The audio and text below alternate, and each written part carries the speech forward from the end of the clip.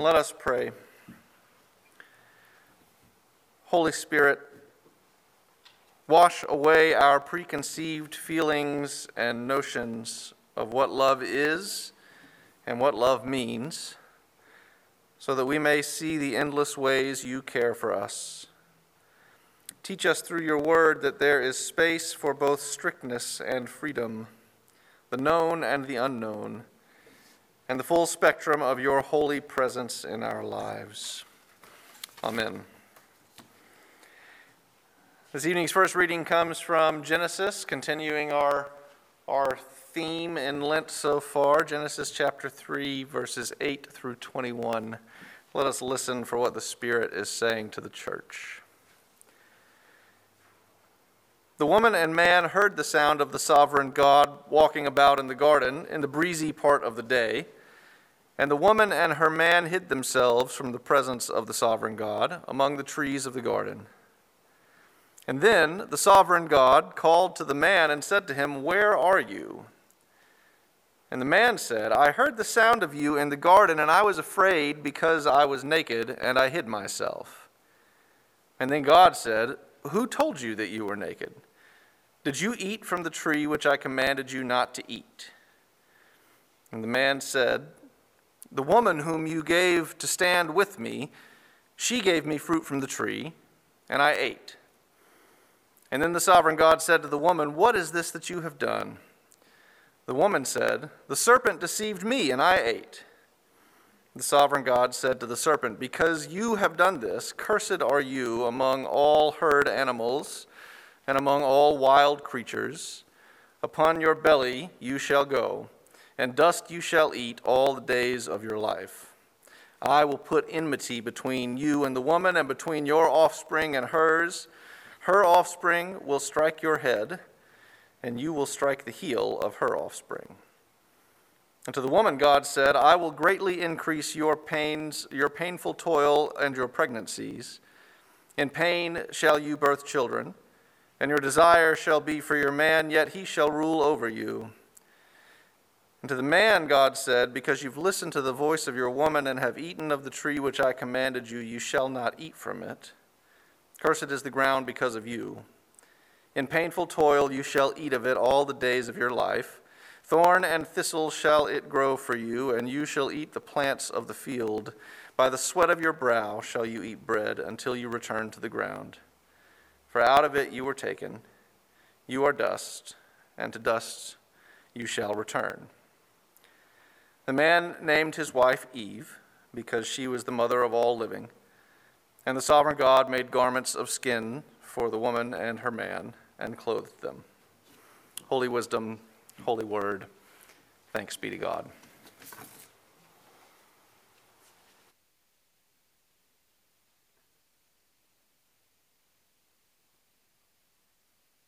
A reading from the book of Romans, chapter 8, verses 31 through 39. When then shall we say these things? When then shall we say about these things? If God is for us, who is against us?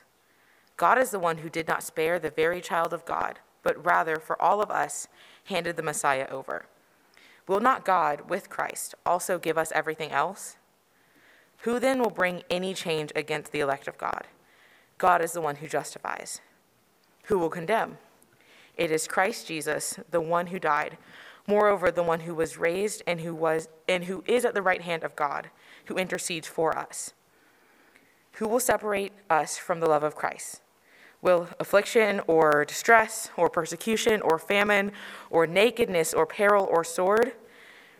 As it is written, "For your sake we are being killed all day long. We are accounted as sheep to be slaughtered." No, in all these things we are completely victorious through the one who loved us.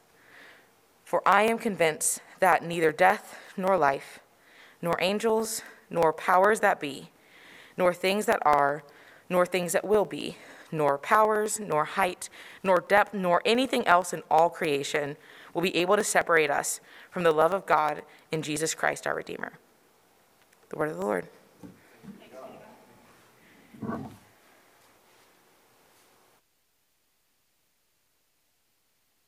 Before I get started, we're all going to take a deep breath together. Both of those readings were very like, whoa.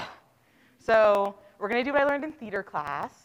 It's going to be great. So the way it works, you're going to breathe in. You're going to breathe out. So we're going to do it 3 times together. You ready? As you are able, you can just breathe if you would like. You ready? Breathe in. Breathe out. Breathe in. Breathe out. Last time. Breathe in. Biggest sigh of the day, breathe out. So that is an activity used for like stepping out of really rough scenes in theater. So I feel like that's a good way to just kind of like, those texts were heavy. We're going to step out all together and jump into this sermon together. So these 2 readings were really special for me personally tonight because they represent 2 different things that had never been a part of my faith before. 1, the book of Genesis, like as a whole, and 2, a series of religious questions. So I was raised Catholic, which you can obviously tell by the everything about me. And I don't know exactly what like non-Catholics, specifically like Protestants, are taught about Catholics, but I feel like there's like this idea that it's like a very traditionalist, like text-driven point of view. Not to burst any bubbles or anything, but my religious upbringing was definitely not all that focused on the Bible, surprisingly, and specifically didn't end up hearing much from the Old Testament at all. And so my teaching about God really centered around the New Testament, which is filled with like mystical accounts of Jesus' miracles and visible spectacles of the Spirit. So getting to Genesis was completely uncharted territory for me in looking at these readings for this week. And kind of similarly, I hadn't heard about an instance of any one person or group asking a series of questions about faith, especially within the Bible itself. Side note, there is this thing in like Catholicism called apologists, and these are people, like their literal job is just to learn a lot about the Bible to be able to refute any questions. I don't know why they're called apologists. It feels like they're apologizing for the Bible. That's not where the word comes from, like originally when you go back into like the ancient things. But yeah, so that is how that works. And so even with that case of the apologist, the goal is to answer the questions about God, not just to entertain them for what they are and how that can be really important. And so now that I'm older and I have been exposed to these 2 things that I had not been before, specifically for this sermon, I felt a little bit sad. I had missed out on some important things about God and all that the Spirit is from sticking mainly to the New Testament and almost completely avoiding Genesis readings like the one we just read. And so now that I have absorbed all that information and got to process, I have a really hot take coming for y'all. It's bold, likely controversial, and we're going to have fun with it. And it is that God's love is conditional. Hold the gasps. And I don't mean this in the like, you can't sit with us type of conditional, not like that at all, but kind of like a opt-in, opt-out sense. So like, you know those text tags that you get and they're like at the bottom, they're like, text stop to get off our marketing list. That's kind of what we're talking about here. So like, what does that really mean in practice? God's love, first of all, is always there and doesn't exclude anyone or anything. That's not what I mean by conditional.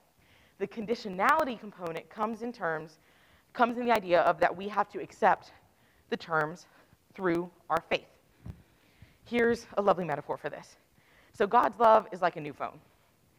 And when you get a new phone, there's that really, really long terms and conditions, tiny, tiny, tiny print, and you could scroll through it for hours. But you have to hit agree before you can use that phone.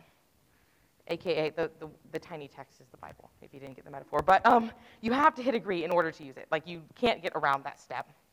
It is completely necessary. But you could always get a different phone and agree to different terms. You could always go back to the age of flip phones, or like the giant ones people used to carry in their purses. But in accepting the conditions to God's love, we are opened up to a forever long faith relationship. And I think that's something really important to acknowledge. Because the key to God's love and understanding this conditionality is the idea of balance, which I think is demonstrated really wonderfully by these readings. In the Genesis reading, we see God literally bringing curses on the first 2 humans. Like, I think we can all admit that's a little harsh, to say the least. In Romans, we hear words of rejoicing and redemption found through Christ. And I don't know if any of y'all have seen like memes of like Old Testament God versus New Testament God, but Jordan's not looking at me or Ava's not looking at me. It's okay. Meme. I don't know if y'all can see that, but you get the idea. They are often portrayed as very contrasting. And I feel like this lovely thing pretty much sums it up. But genuinely, in all seriousness, these two energies that we're hearing of like redeemer versus like someone who is actively like cursing someone feel very opposite. But I promise they do balance out.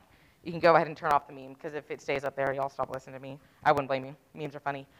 But in the Old Testament, as we see in Genesis, God is setting and enforcing clear boundaries with the first people. Don't eat of the tree. Very clear boundary, I would say. And just like with all boundaries, God sets these boundaries out of love. The love doesn't go away if you cross the boundary. The love is just going to show up differently, because that's how boundaries work.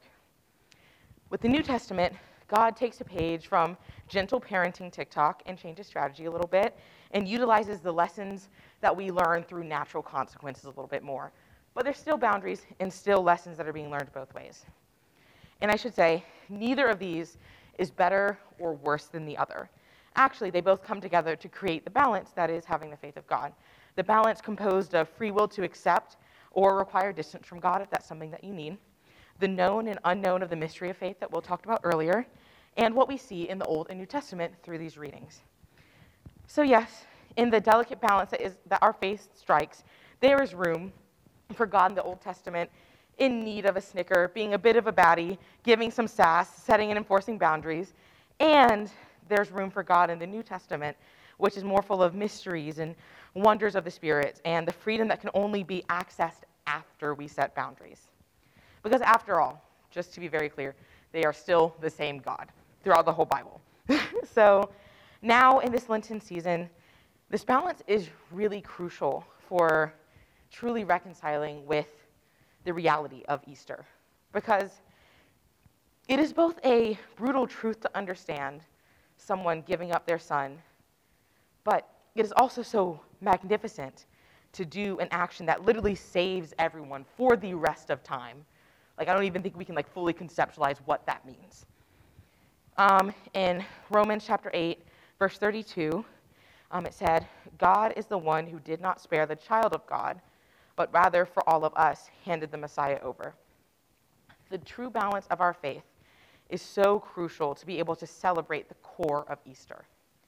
Without holding space for the grief that we feel during Lent, we cannot create the space for the amount of rejoicing and happiness and spring colors and pretty flowers that Easter is full of. And even outside of Lent and Easter, we're obviously in that time right now, but outside of that in a larger context, it is still crucial for our daily lives. God is modeling a behavior that we should try to replicate as best we can, given that we are not God. And we should set clear and strong boundaries, like we see, in order to further our love, so that we can experience the abundance that comes after you set the boundaries, and you get this beautiful freedom and getting to be closer to our core selves and closer to the faith that empowers us. And in living in that balance that makes the very universe we exist in a very delicate, very perfect, very complicated harmony.